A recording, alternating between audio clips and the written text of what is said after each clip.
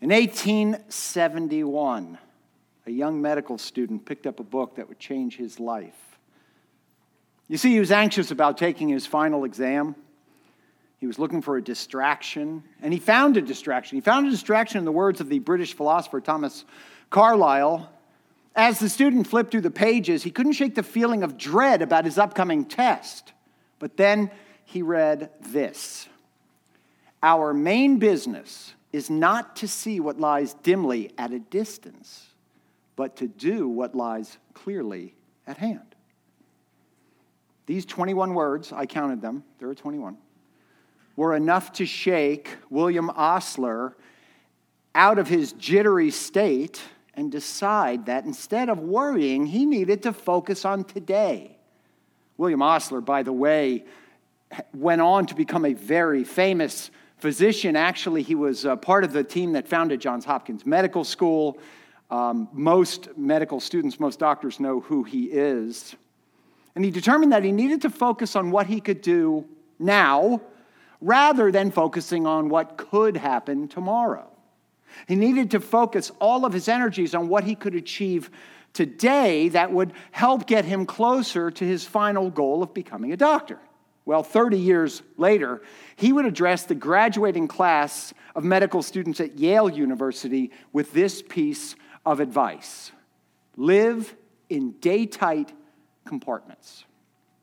Well, put into practice, this advice brings the solution to thousands of problems.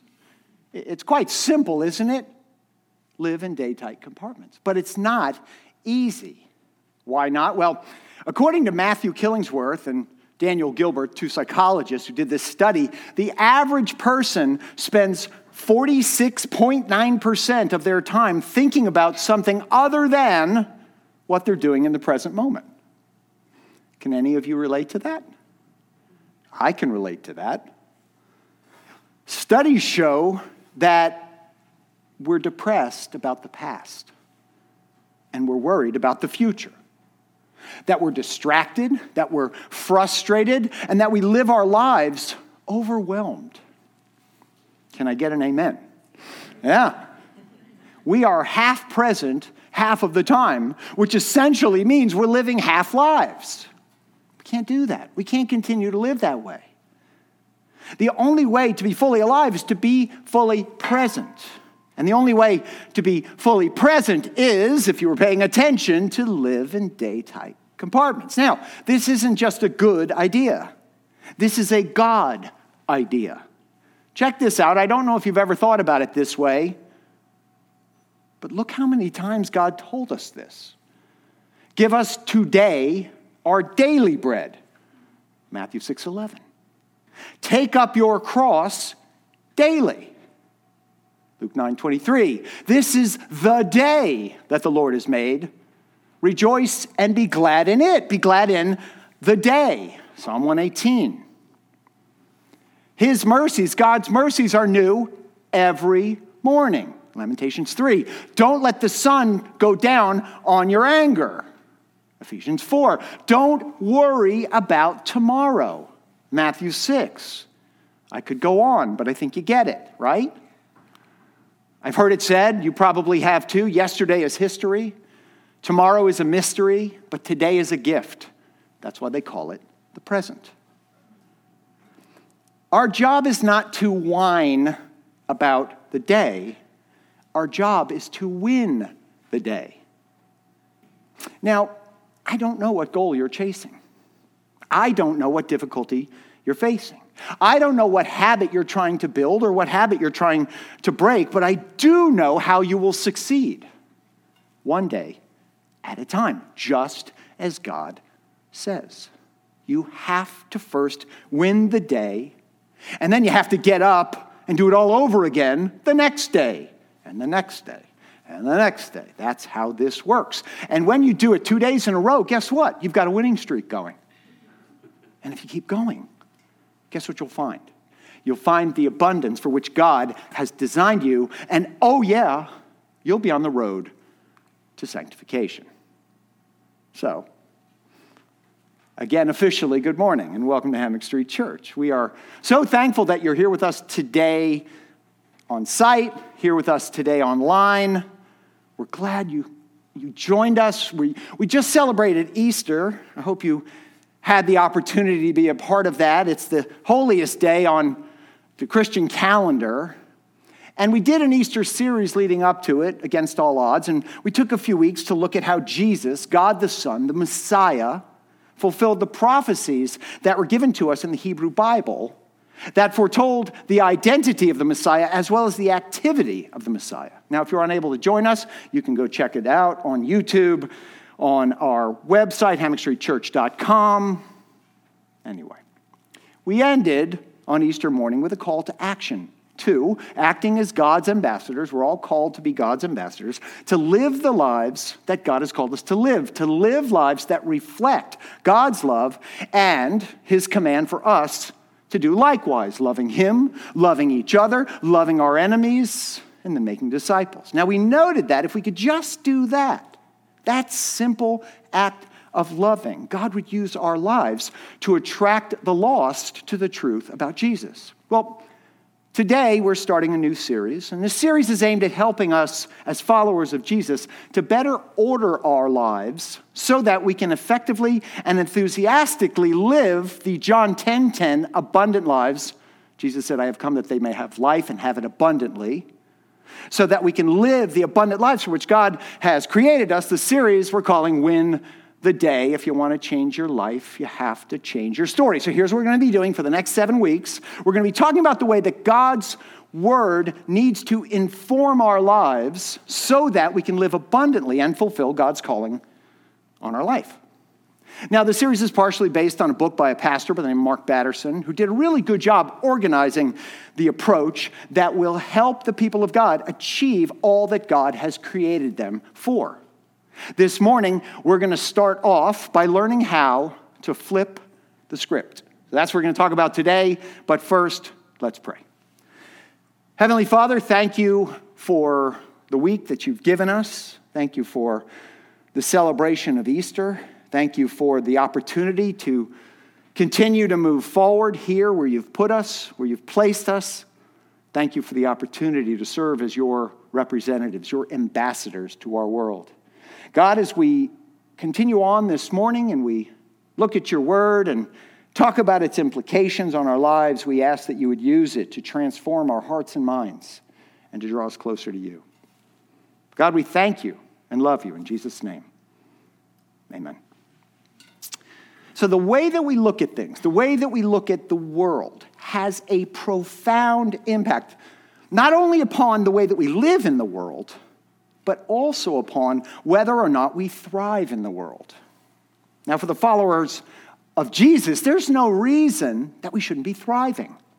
There's no limit to the power of the God to whom we're connected. As the Apostle Paul told the church in Ephesus, God is able to do above and beyond all that we ask or even think, according to the power that works in us. That's a powerful God. The question is, do we believe it? Do we believe that's true? And if we believe that's true, why do we struggle to live it out?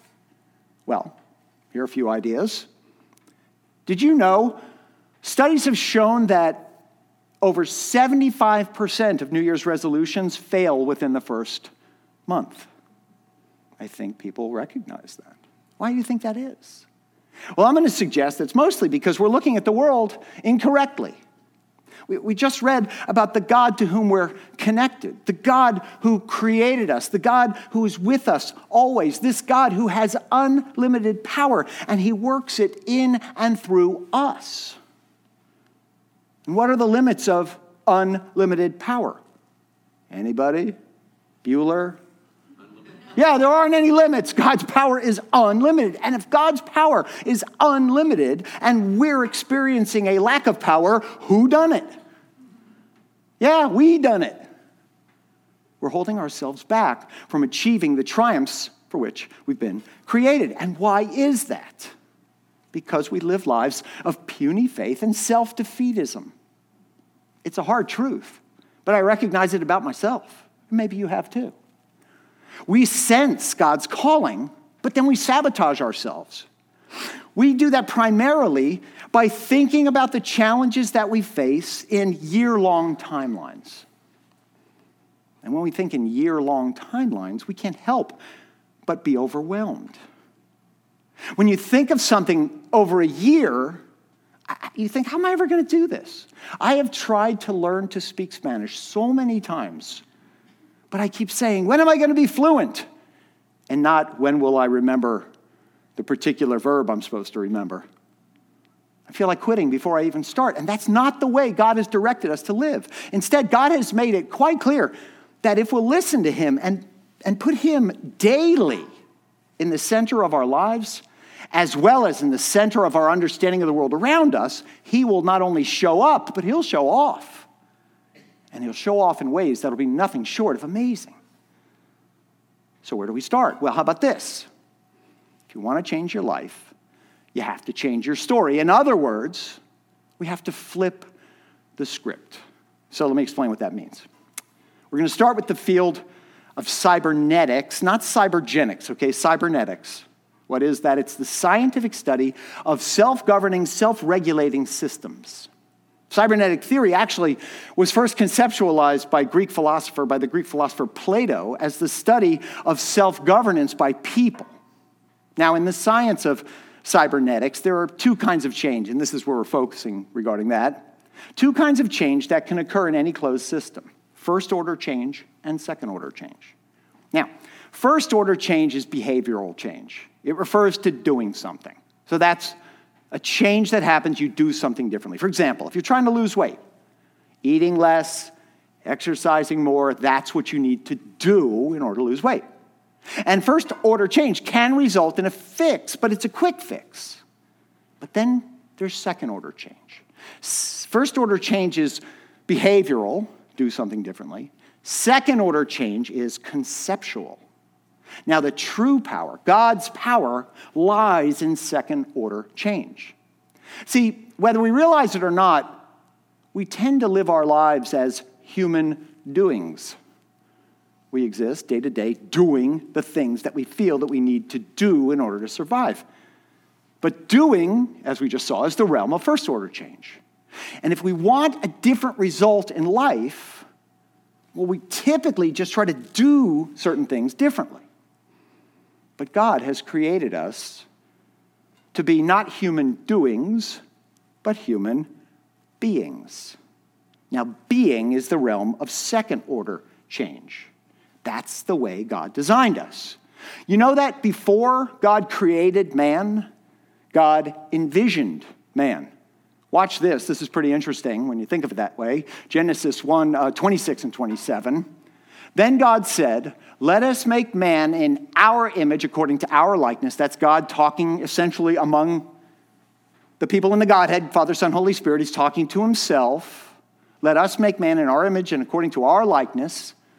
Man, they, notice how he goes to the plural because it's man, male and female. They will rule the fish of the sea, the birds of the sky, the livestock, the whole earth, and the creatures that crawl on the earth. So God created man in his own image. He created him in the image of God.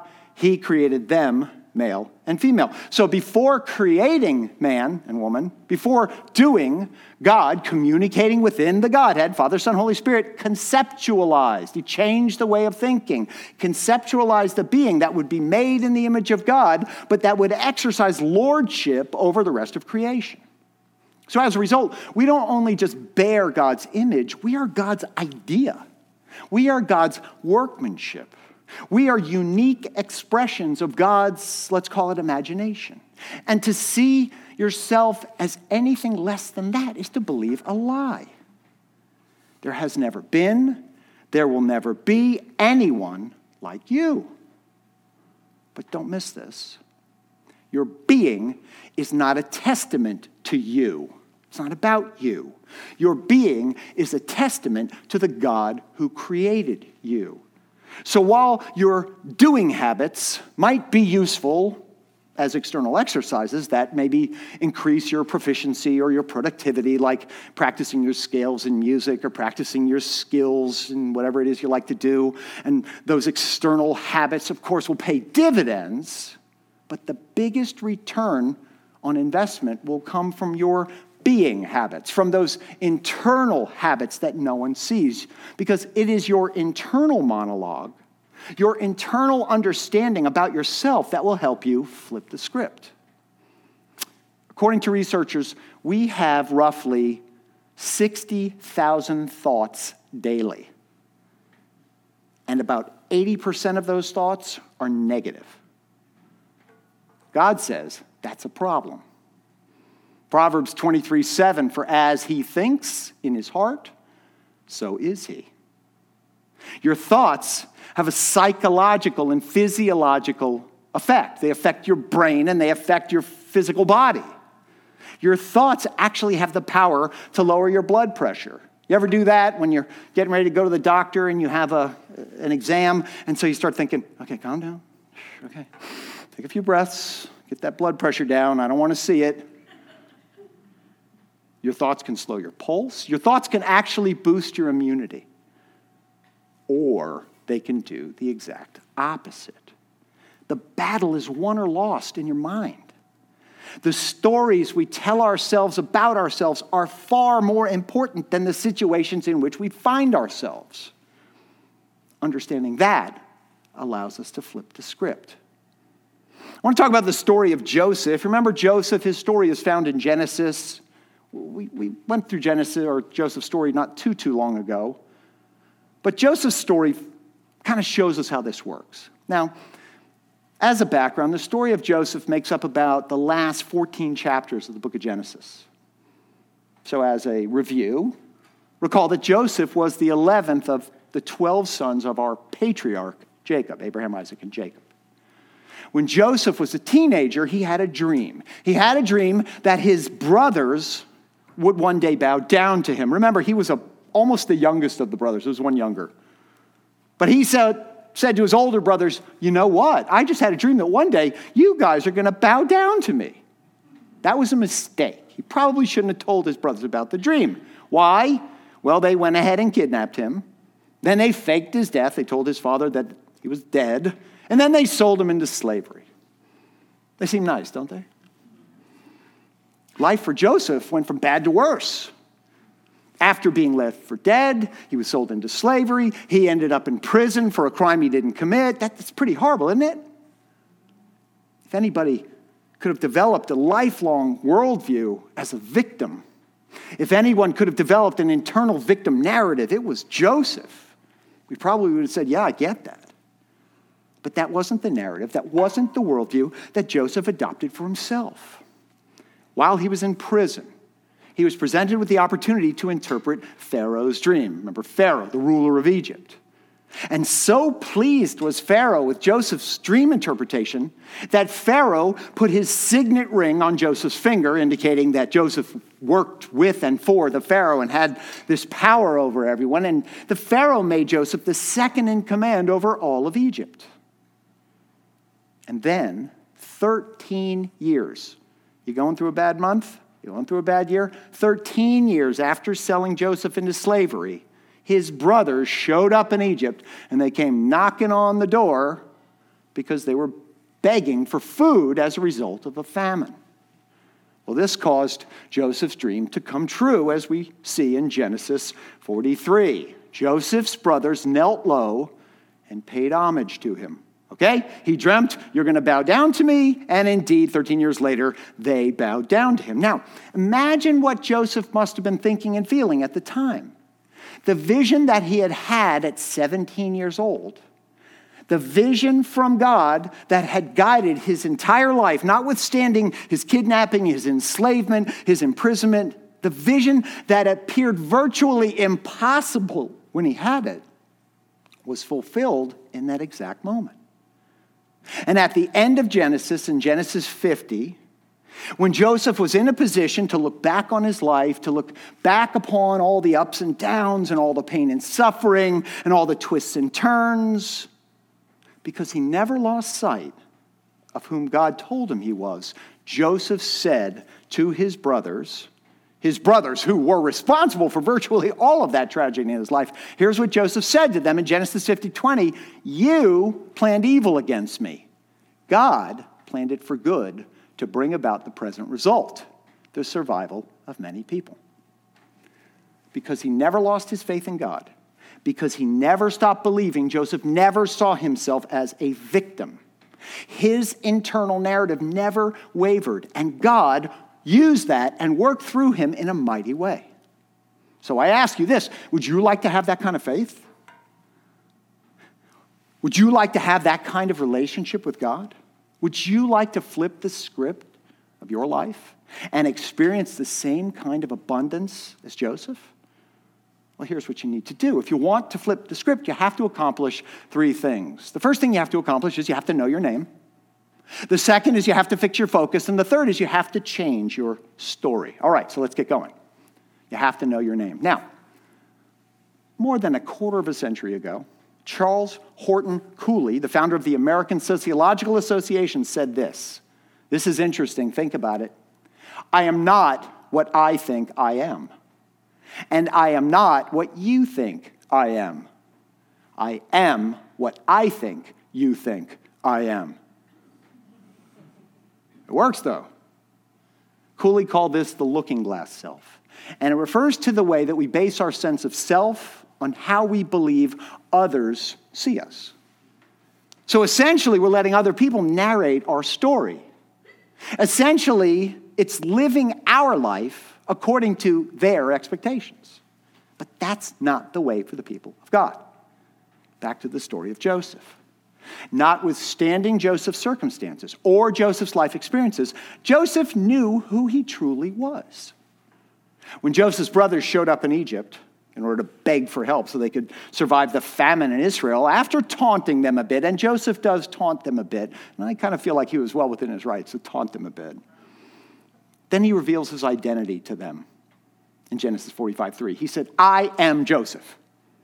And now we read that and we might be tempted to go, duh, he knows his own name, big deal. But it's actually more profound than that. You see, when Pharaoh made Joseph his second in command, he didn't just give Joseph his signet ring. He gave Joseph a new identity. The Pharaoh gave Joseph an Egyptian name. Zephanath-Paneah is what he called him, which is a lot harder to say than Joseph. And it would have been so easy for Joseph to just think of himself as an Egyptian. Listen, my people, they rejected me. They got rid of me. They threw me out. So I may as well be an Egyptian. Because that's what his circumstances had decided for him. It would be very easy for Joseph to forget the person that God made him to be. And if you allow it, our culture will name you too. And it will label you. And it will define you. And cancel culture might even chew you up and spit you out. But to avoid that, you need to know who you are, and more importantly, whose you are. It should be to whom you belong, but it sounds better when you mess up the grammar a little bit. You need to know your name in Christ, because in Christ, you're blessed, you're chosen, you're blameless, you're adopted by the Heavenly Father, you're redeemed by Jesus Christ, you're sealed by the Holy Spirit, and you're stamped with the image of God. Simply put, who God says you are is who you are. If you want to flip the script, you need to know your name. Second, you have to fix your focus. The ancient prophet from Tatooine, Qui-Gon Jinn, said, your focus determines your reality. Before you email me, actually, the Apostle Paul said this first in Philippians 4:8. Whatever is true, whatever is honorable, whatever is just, whatever is pure, whatever is lovely, whatever is commendable, if there's any moral excellence, and if there's anything praiseworthy, dwell on these things. Okay? Focus on these things. If you want these things to be your reality, focus on these things. Your focus will always determine your reality. If you're looking for an excuse, you will always find an excuse. But if you're looking for something to be grateful for, you'll always find it as well. Now, Joseph could have played the victim card. He could have also played the vengeance card and even the score with those rotten brothers of his, but he did neither. Why? Because he flipped his script. His focus was fixed on God. Dr. Martin Seligman, the former president of the American Psychology Association, so we've now seen sociology and psychology, said that we all have an explanatory style. Your explanatory style is the manner in which you habitually explain to yourself why events happen. I have a friend, and his explanatory style is always to cast the blame somewhere else. Always. Nothing is ever, ever, ever his fault. And it's those explanations, not the experience themselves, it's those explanations that break us. So what was Joseph's explanatory style? Genesis 50:20. You intended to harm me, but that isn't where I'm going to focus. God intended it for good, for the saving of many lives. That's what I'm going to focus on. So how can we apply this principle in our own lives? Well, I've got a pretty good example out there. Take 2020. Remember this image? It's a dumpster fire, the official picture of 2020. But as long as we lament about the disaster that was 2020, we will experience no blessing from it. But what if instead of seeing it as a dumpster fire, we look at 2020 as a refiner's fire?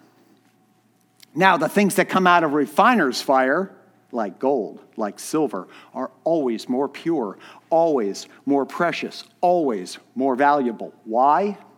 Because they've been refined by the touch of the master's hand. It's all about our perception. It's all about our focus. So how do we fix our focus? By, as the writer of Hebrews said, fixing our eyes on Jesus, the author and perfecter of our faith. Remember when Peter got out of the boat in the middle of the Sea of Galilee in the dark of the night?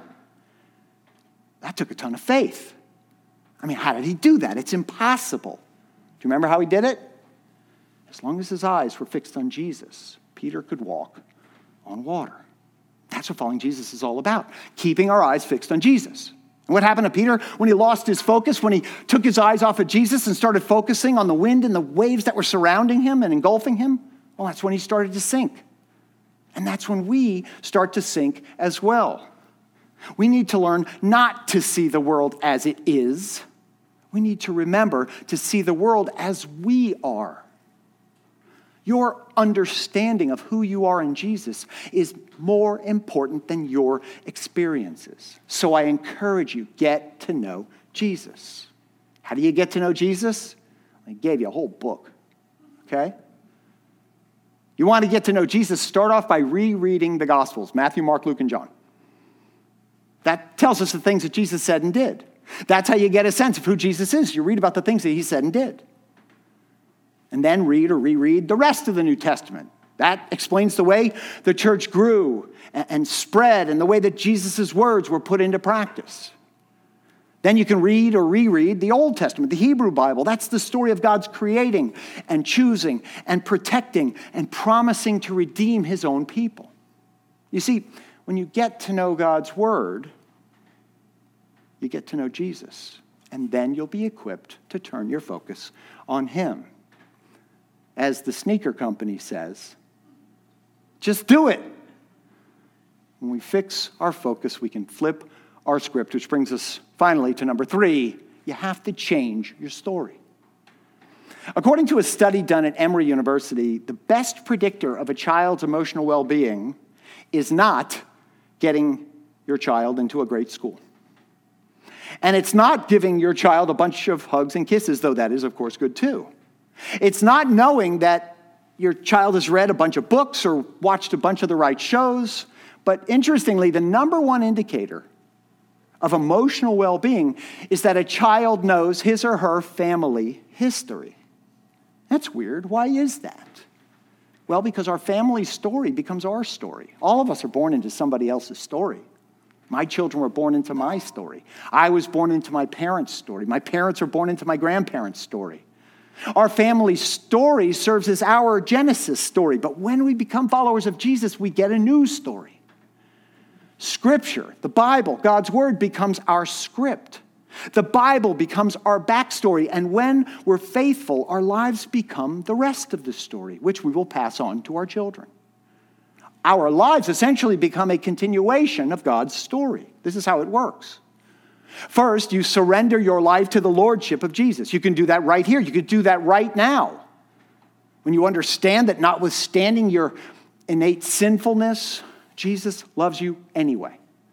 And out of his love for you, he's made a way for you to be connected to God forever by paying for all of your sins on the cross and then coming back from the dead. You can turn from your natural self. You can make Jesus your Lord and Savior. That will give you an eternal life, both here on earth and in heaven with God, eternally connected to Jesus. And then when you've done that, when you've given Jesus complete, let's call it editorial control over your life, he'll begin writing the continuation of his story. That's where you get the word history from. In you and through you, changing your story for eternity. Well, how do you go about doing that? Well, this is interesting.